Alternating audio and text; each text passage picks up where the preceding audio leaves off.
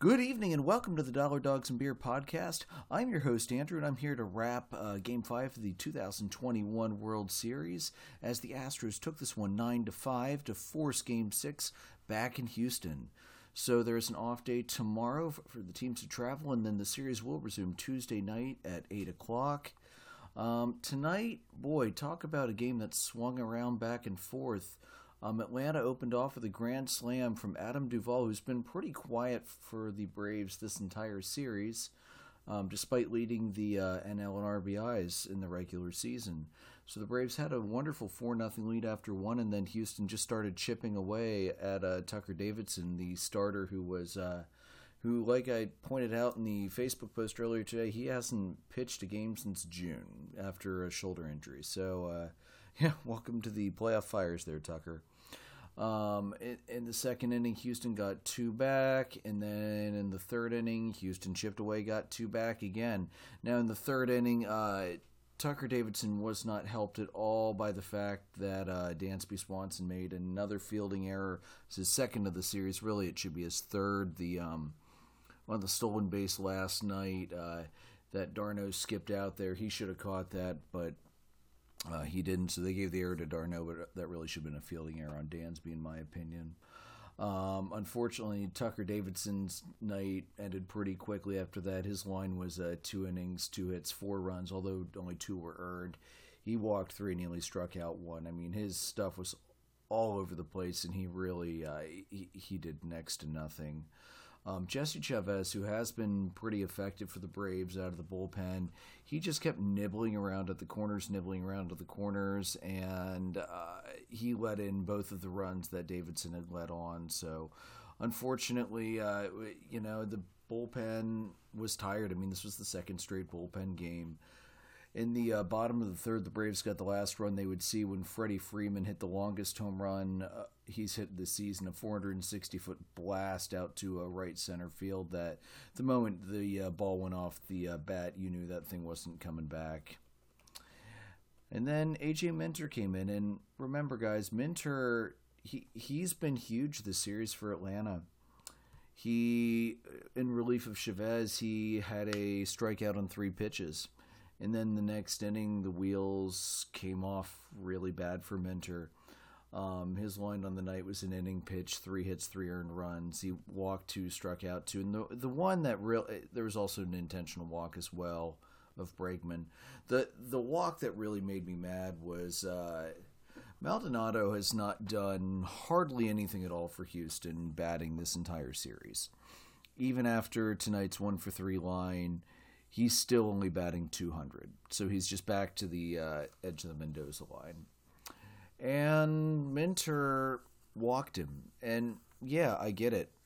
Maldonado didn't dive after anything, and he didn't try and do anything with, off Minter's normally good cutting stuff. And that's a big part of Minter's game. And if you're not jumping on that, he's really wildly tough to do.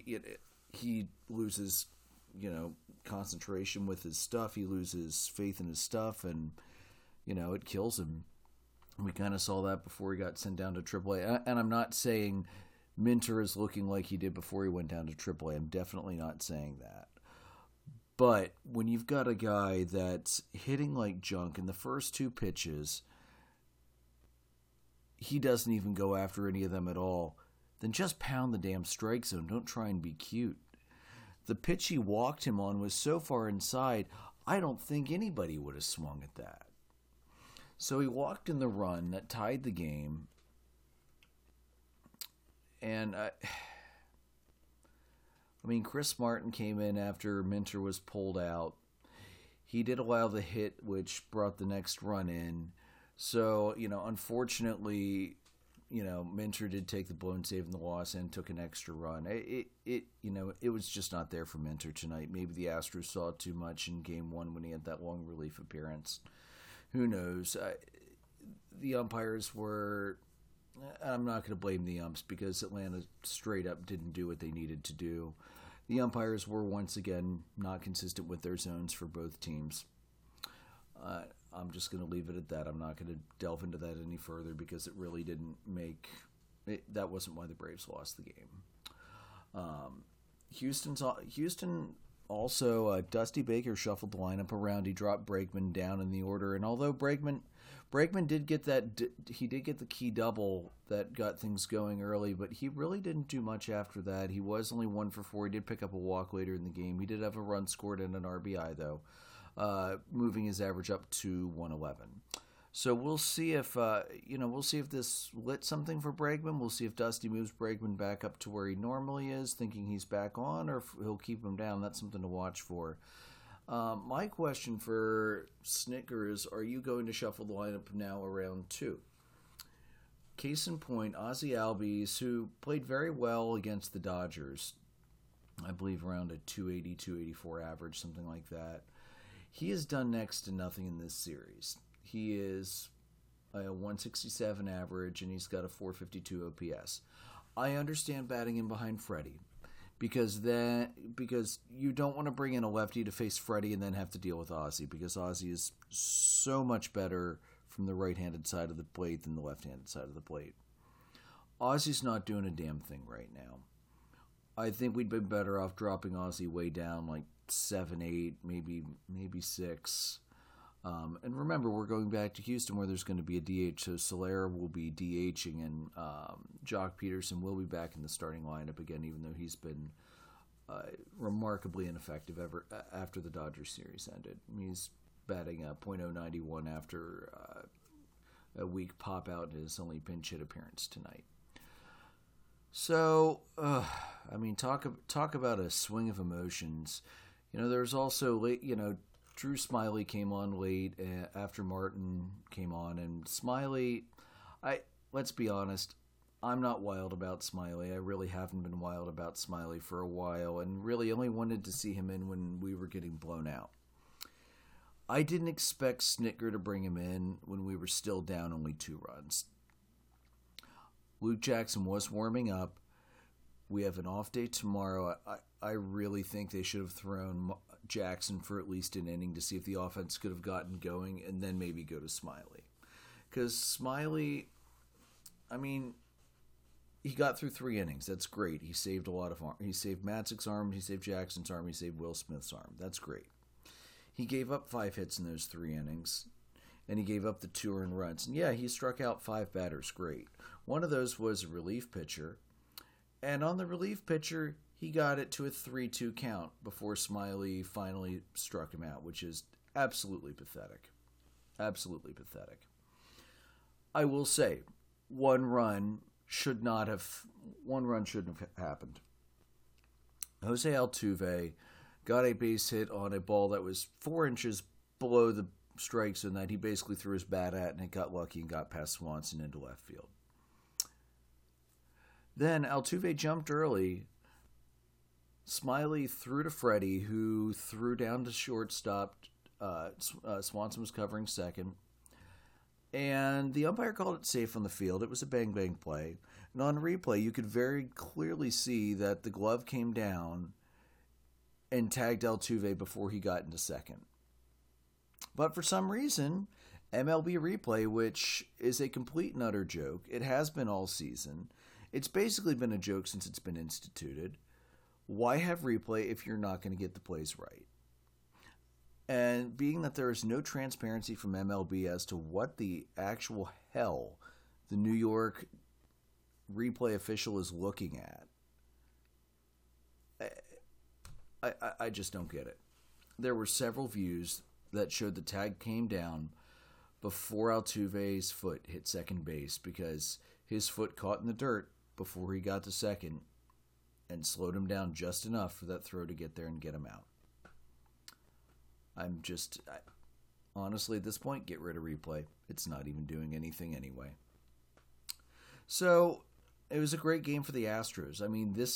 They have a fantastic offense that just grinds and grinds and grinds and grinds.